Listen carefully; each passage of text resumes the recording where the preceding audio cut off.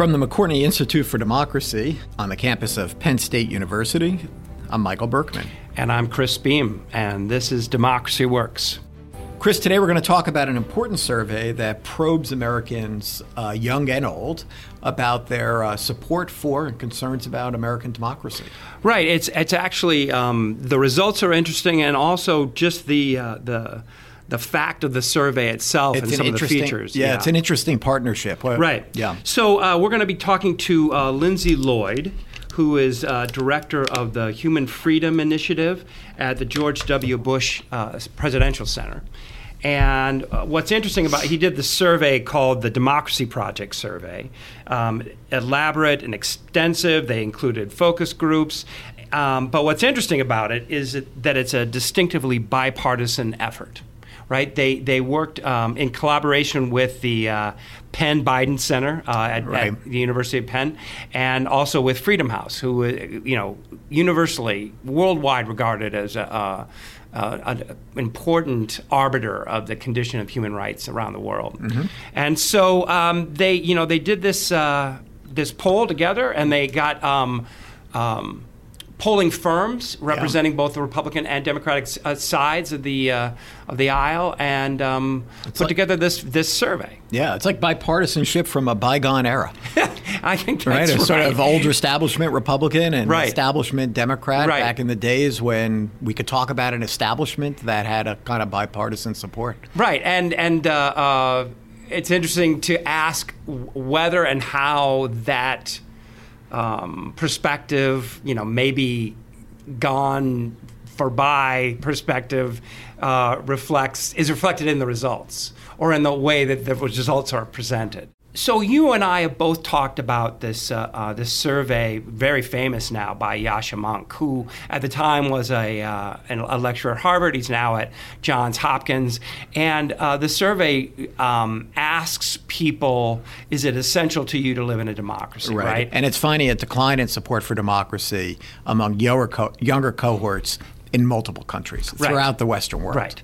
And so this survey is just about the United States. But it digs in deeper because it's also using focus groups. Correct. And goes into some more detailed questions, including about promoting democracy abroad, which was not a topic in the Yascha Mounk. Right, and which is obviously of serious concern to Freedom House, the Penn Biden Center, and the George W. Bush Center.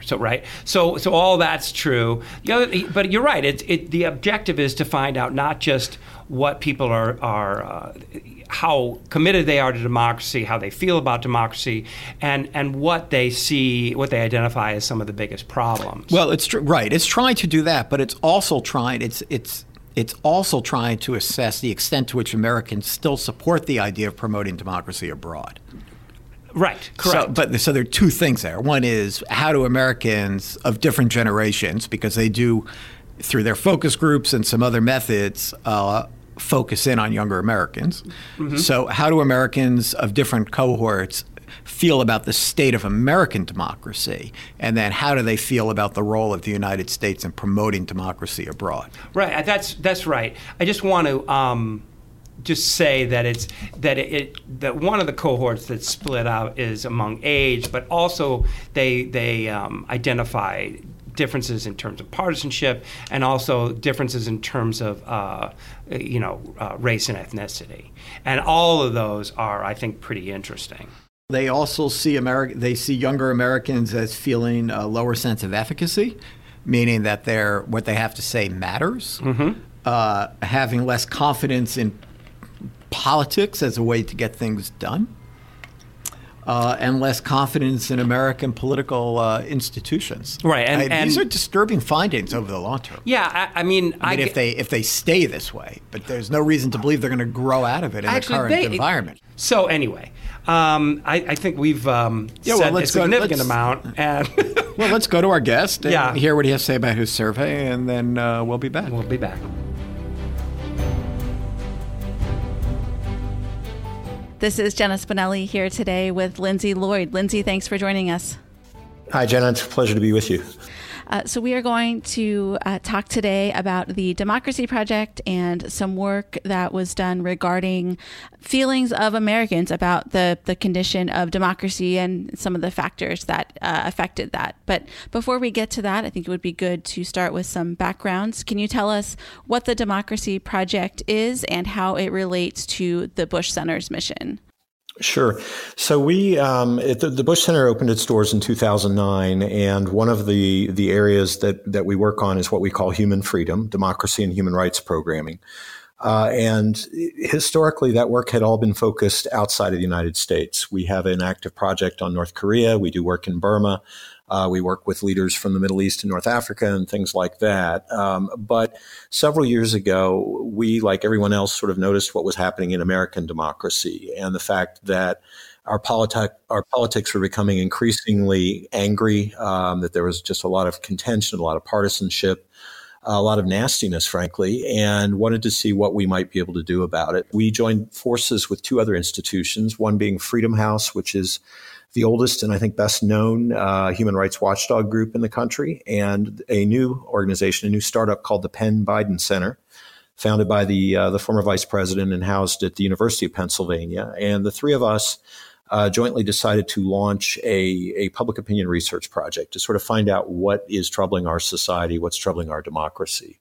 So over the course of the first part of last year, of 2018, we did a series of focus groups in 4 different cities around the country with different constituencies like small business owners or military veterans or teachers to get that sort of qualitative data, to hear from people in their own words about what they were thinking about our democracy.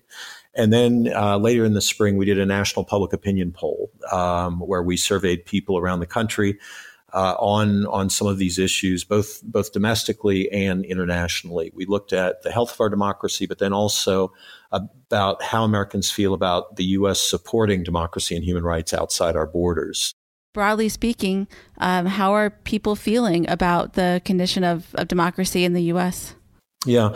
So I think the first thing, and it's an important thing, there was a flurry of articles and conversation in the first part of 2017 that Americans were looking for something else, or that generally people living in democratic societies were thinking about alternatives. Yascha Mounk at Harvard University is probably the best known proponent of this. And he put out an article and spoke quite a bit about this phenomenon, saying that that there was an openness to something different, be that a technocratic government or even an authoritarian government or something like that. We did not find that in our survey. The folks that we talked to overwhelmingly felt it was important to them, or very important to them, to live in a democracy. So large numbers, really no significant opening whatsoever to, let's try something else. Now, having said that, the theoretical, 85% are saying it's important to them to live in a democracy. The flip side of that is that our respondents felt that America's democracy was weak and that it's getting weaker. So, not wanting to throw out the baby with the bathwater, but just sort of feeling that America's democracy isn't delivering in the way that it's supposed to, or that it traditionally had. We asked people, is America's democracy getting weaker or getting stronger? Nearly 70%, 68% came back and said it's getting weaker. So, it's great to have that sort of theoretical, conceptual support for democracy, but clearly there's something wrong when you have, over 2/3 of respondents in the country saying that our system is getting weaker. What role do you see the Democracy Project and the Bush Center playing in trying to address some of the issues that you found in your survey and in the focus groups? So it's kind of twofold. The other thing, which I didn't really touch on, but the survey also looks at the support for U.S. engagement on democracy and human rights overseas. It was sort of the second half of the survey. And our plans there are a little bit more crystallized at this point. We are starting up a process to put out a policy paper along with some discussion groups, working groups, things like that, on a bipartisan basis to look at democracy and human rights support overseas. It has, frankly, taken a hit under this administration. It has not been a priority. for this administration. And we believe, our partners believe, that it's extremely important that the U.S. speak out on behalf of human rights around the world when abuses are happening, and that the U.S. support democracy around the world through rhetoric, through financial support, through many other ways. Our adversaries, if I can put it that way, if you look at China, you look at Russia, are advocating for a different model, for authoritarianism, for a more centralized system. And just as back in the height of the Cold War, when the National Endowment for Democracy was founded, and President Reagan made a famous speech at Westminster in London, talking about the need for Western democracies, for democracies generally, to advocate for their system, for their point of view, and that has largely fallen by the wayside. The funding is still there, is still in place, but that's only because Congress has put it in place over the last couple of years. The administration just hasn't made it a priority. We believe it should be. We believe it's effective. We believe it's essential. And what we found in the survey was that respondents, when we started to talk to them about these issues, agreed that when you make arguments that having more democracies, having a more democratic world makes America safer, makes us more prosperous, that it's the right thing to do, we found strong support across really all demographics. So, as I say, we are working on a policy paper that will make recommendations to Congress, to the administration, the new president, whoever he or she may be, about this issue, why we believe it's important. Who do you see as your allies to move some of these issues forward and as you said, continue that support for the U.S., helping to build and sustain democracy abroad? So I think one of the good news pieces is that on Capitol Hill you still have very strong support across party lines for this. Members of Congress, I think, Republicans and Democrats, are generally supportive of the U.S. continuing this kind of work. As I said, the administration had proposed cutting the budgets pretty dramatically of some of the key programs that fund these projects, groups like the National Endowment for Democracy and funding within the State Department. And Congress has each year put it back in, and in some cases at increased levels over the year before. So I think that's a sign of optimism. The other thing I would point to, which I think is a really interesting phenomenon, is that newer democracies are interested in this work. Countries that were under totalitarian rule in Central and Eastern Europe, for example, have started their own projects to support democracy and human rights overseas. So it's not just that the U.S. is going out and saying, do this. You have a host of countries, all over Europe. Scandinavia has been very active in this area. Australia, Canada, Taiwan, other democracies out there are also undertaking efforts to do this. And it's good that that's happening, but it's also, I think, imperative that the U.S. show leadership on these issues. There seemed to be broad support for both the U.S.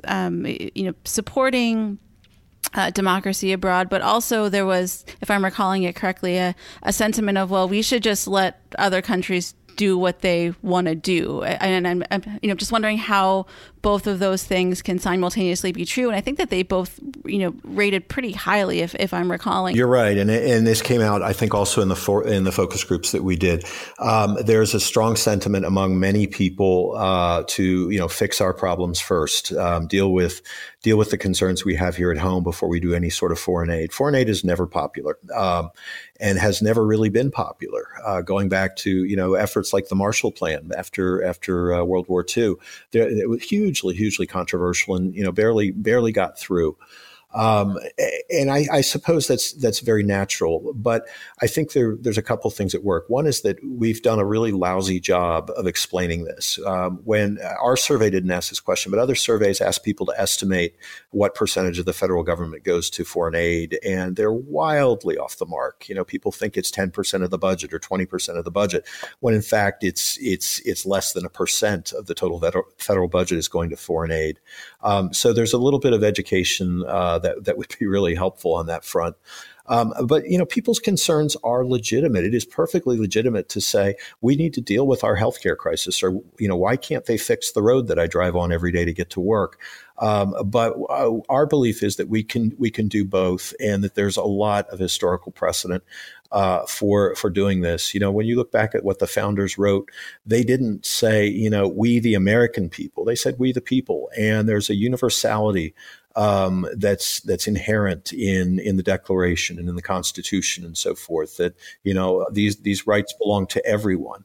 So to the extent that we can be supportive of that, I think people will come along. When you talk to people about foreign assistance, like a program like PEPFAR, which has saved countless lives in Africa, people start to understand that a relatively small amount of money has done some enormous good, and they're supportive of it. When you explain to people that in fact democracy promotion, human rights promotion can work, it's not foolproof, but there are success stories that you can point to from around the globe. You look at a country like South Africa, which has transformed itself beyond recognition in 20, 30 years. But on every continent, you can find examples of countries that have chosen the democratic path, where the United States and other democracies have assisted, and that there have been good outcomes. And you talk to people about how those countries are now trading with us. They don't pose a security threat to us, and so forth. And people then, I think, are going to be much more receptive to this kind of work. President Trump was not mentioned at all in the report, and certainly there's much more to democracy than what happens at 1600 Pennsylvania Avenue. But I'm wondering if the administration came up at all in the survey, or perhaps more likely in focus groups, and what some of those conversations were like. Yeah, we intentionally did not ask about the approval of the president or any other political figure, in part because this isn't a political poll. It wasn't, the type that would appear on the evening news and say so and so's up by 2% kind of thing. And it was hopefully a little bit more timeless than that. It certainly came up in the focus groups that we did. Those included one group of people that supported the president in 2016. We had another group of people who were supportive of Senator Sanders in the Democratic primary in 2016. So we certainly got some different perspectives, and inevitably, his name came up early and often in the focus group conversations. Totally naturally, and nothing I think particularly surprising. Clearly, the president has some very strong supporters and some equally strong detractors out there, and that colors a lot of people's views on politics more broadly. But as you said, it's democracy is much bigger than who is sitting in the White House at any one time. It really gets to, I think, the local level politics and the importance of that. Again, the sense that democracy delivers. Did my garbage get picked up this week? Have they fixed that pothole? Have they, fixed the crossing lights in front of the school I drive by every day? Those kind of things touch people where they are. And, if they're being neglected, confidence in the system overall, I think, suffers. And I know that democracy is more than what happens in the White House. Did you get the sense that the people in your focus groups felt that way as well? Yeah, I did. I think so. Another of the focus groups we did was with local officials, again in Indianapolis. So people who are serving on town councils or as elected judges or tax collectors, that kind of thing. They clearly they had an interesting perspective in that they regretted the lack of engagement that they saw from citizens, that how rare it was to have citizens come to a council meeting, the reluctance of people to serve on juries, things like that were mentioned. Many of these small town and suburban officials, I think, would be delighted to see a big turnout at the city council meeting, or have somebody call them about that pothole or that crosswalk that needs fixing, and said that people weren't engaging on that level. So, I think it's, there are a lot of rights that come with living in a democracy, but there are also responsibilities, including being informed and engaged and speaking out when something concerns you. So, Lindsay, the other thing that we hear a lot about in polling and in the media is the kind of the increasing partisanization or polarization of our country, and people not being able to agree or just kind of talking past each other. Did you see any evidence of, I guess, either of those scenarios in your focus groups, either this, extreme polarization or perhaps people being able to find middle ground on some issues? Yeah, we certainly did. I mean, you hear this from everybody, regardless of where they are on the spectrum. I think one of the complications is that if I'm a diehard pro-Trump or I'm a diehard anti-Trump person, I think getting rid of partisanship means everybody needs to agree with me. And we heard that at kind of both poles. But most people aren't there. Most people are somewhere in the middle. They may lean one way or lean the other. And I think it's of grave concern. At the local level, this is less of an issue. Obviously, in many states, local elected officials are nonpartisan. But you see this, I think, really across the board, that people are frustrated that Congress or that Washington in particular can't solve problems. And I think it's pretty clear to most people that this era of hyper-partisanship that we're in is one of the key contributing factors to that, because the ideas aren't examined based on the merits. They're examined on the basis of who's proposing them. And I think that just really frustrates people. You look at an issue like healthcare, which is typically the top concern of most Americans, and they don't really care who's behind the proposal. They just want to see it get better. They just want to see it get done. And, we've seen now this ongoing struggle for however many years that if it comes from the other side of the aisle, I'm not going to touch it. And rather than dealing with some of the real issues that are out there, even on things that are much less controversial on the surface, on, how do we deal with the opioids epidemic around the country? And, that becomes a partisan issue. So I think that the voters' frustration is very understandable on this issue. Unfortunately, both of the parties have seen a hollowing out where they've both been sort of dragged further to the extremes. That the old days where you had Rockefeller Republicans or Blue Dog Democrats are largely gone in Congress. So it's a real challenge, and I guess the only answer I've got to that is that people need to think a little bit more differently about how they vote in primary elections, where if you view yourself as being somebody more centrist, then maybe you need to cast your ballot in that way in the primary elections, and reward politicians who are seeking compromise and seeking to work together. But it's tough. It's very, very tough environment out there. The report does make a couple of recommendations, mostly I would say around messaging. I'm wondering, kind of, given that there are so many of these big issues that you identified, like racism and like money and politics, did you consider at all trying to make recommendations that might speak more to the substance of those issues as opposed to how people talk about them, or, things like highlighting success stories or things like that?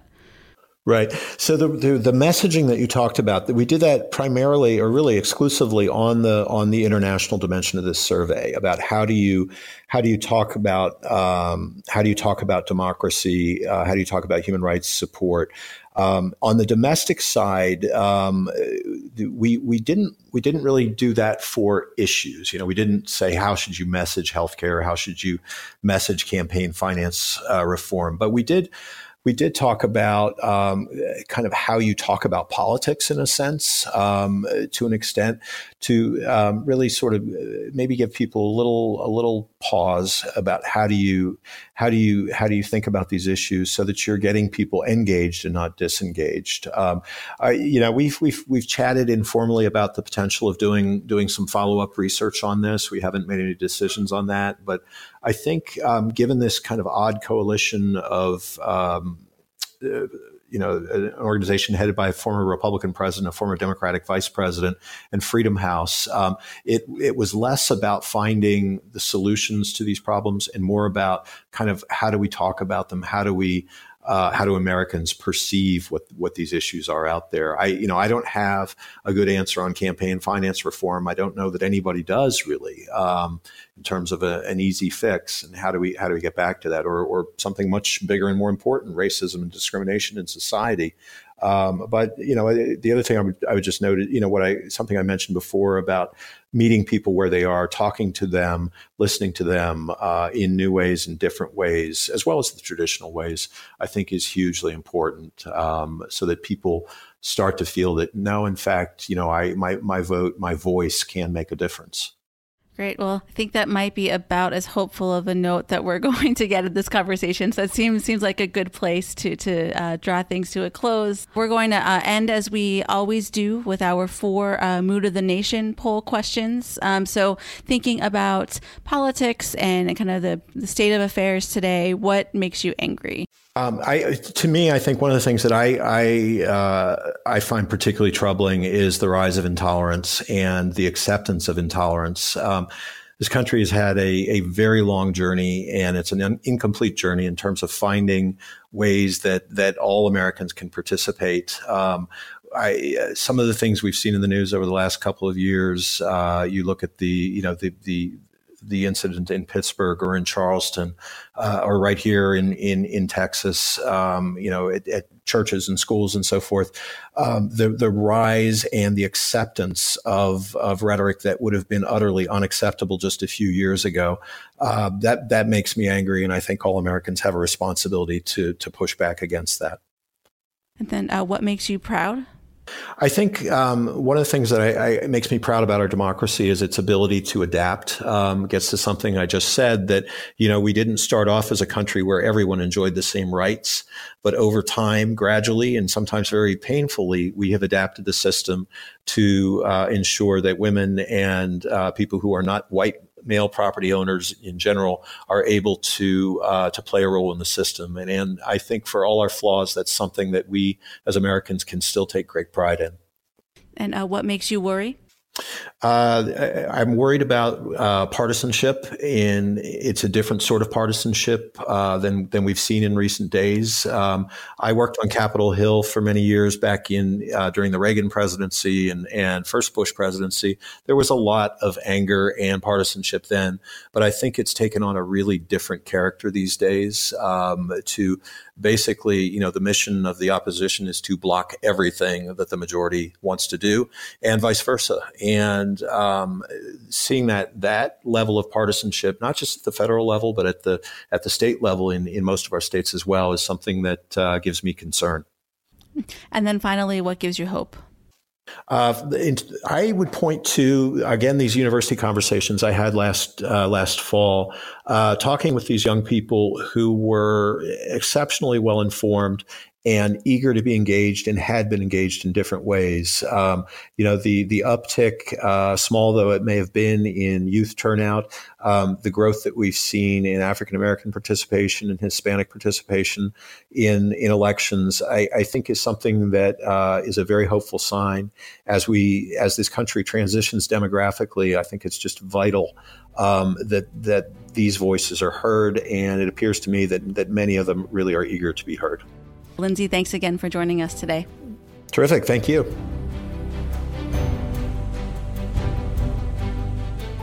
All right. Well, so very interesting, and reflects what, Michael, you were talking about this kind of, it was expressing a point of view about bipartisanship and about American foreign policy that is not doing very well in the current political climate. I think it's a challenge for, Republicans coming out of, say, the tradition of the Bushes, to be able to talk about these things these days, because their party has not moved in a direction that one could argue is pro-democracy. You could say a lot of things about it that might be positive for people, but it doesn't often talk about promoting democracy, either here or abroad.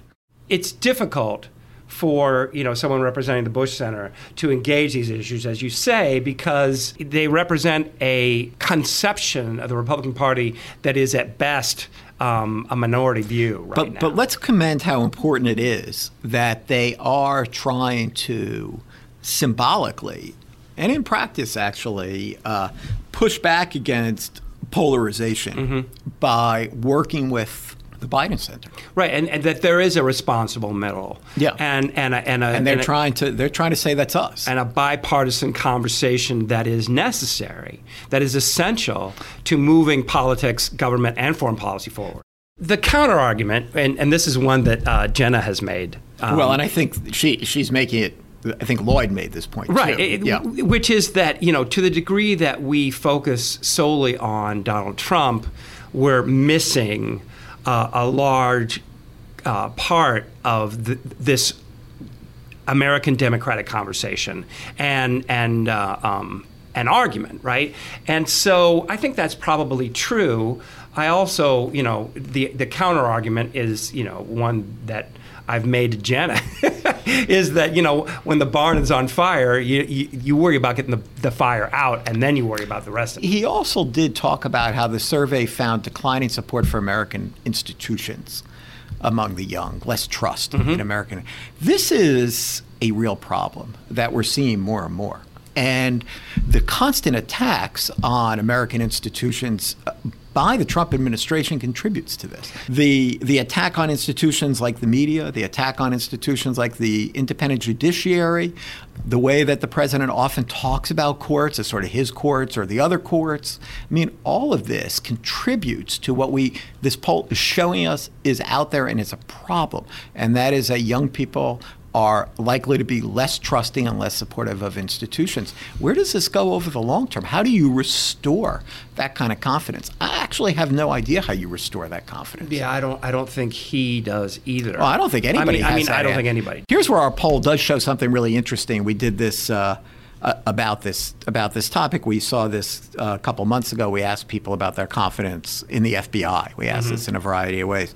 And what we would have expected to see is that Republicans in particular are supportive of law enforcement. Of course. I mean, that's how... Decades. But that is not what we see. Right. What we see is that and there is no other way to attribute this except to the president's attacks on the FBI, that Republicans at least have lost confidence in the FBI. Well, the argument is that we are seeing the partisanization of every aspect of American life. So this is basically yet another manifestation of this argument that we were having before, which is this what's the right way to understand this and to respond to it, right? Is there more to democracy, American democracy, than just Donald Trump and his impacts and his decisions, or is this the only thing that matters for the future of democracy? Is the future continued reign of the Trumpian administration? Right, and so this survey raises these issues, and it's important that Americans be talking about them. So good for them for doing that. But it is also true that because of these actions, there are more people more engaged in politics now than there have been for generations, and that includes young people. And it doesn't just mean reading the New York Times or watching MSNBC or Fox News. It means people are understanding a sense of responsibility about the condition of their democracy, and they're acting appropriately. Yeah, absolutely. And he made that point, and it's important to emphasize that the fact is people voted. They voted in record numbers, and they're going to protest, and we're seeing engagement in all local politics and writing letters. It's hard to imagine if Hillary Clinton had won. Yes, that we would be seeing. We'd see the same gridlock in Congress. Nothing would be getting done. It would be the same commitment that there was towards when Obama was president, which is that nothing's going to get done. But because of this, you have seen a renewed engagement and a renewed sense among Americans that politics is important and that democracy is important. So, I think this is the flip side or the good side of understanding our democracy as weak and getting weaker. There's no sense among Americans any longer that this train runs itself and that we don't have to concern ourselves with it. We can go and do our own thing. We now understand that democracy is, even 200 years plus in, has a certain precariousness to it, and that it requires a commitment on part of all of us to make it run well. And if that is the message that comes out of this survey and out of where we are politically right now, well, that's not necessarily a bad thing. Exactly. So thank you very much to Lindsay Lloyd for his work and for the survey and for coming on the show. Thanks to Jenna for the interview. I'm Chris Beam. I'm Michael Berkman. Thanks for listening.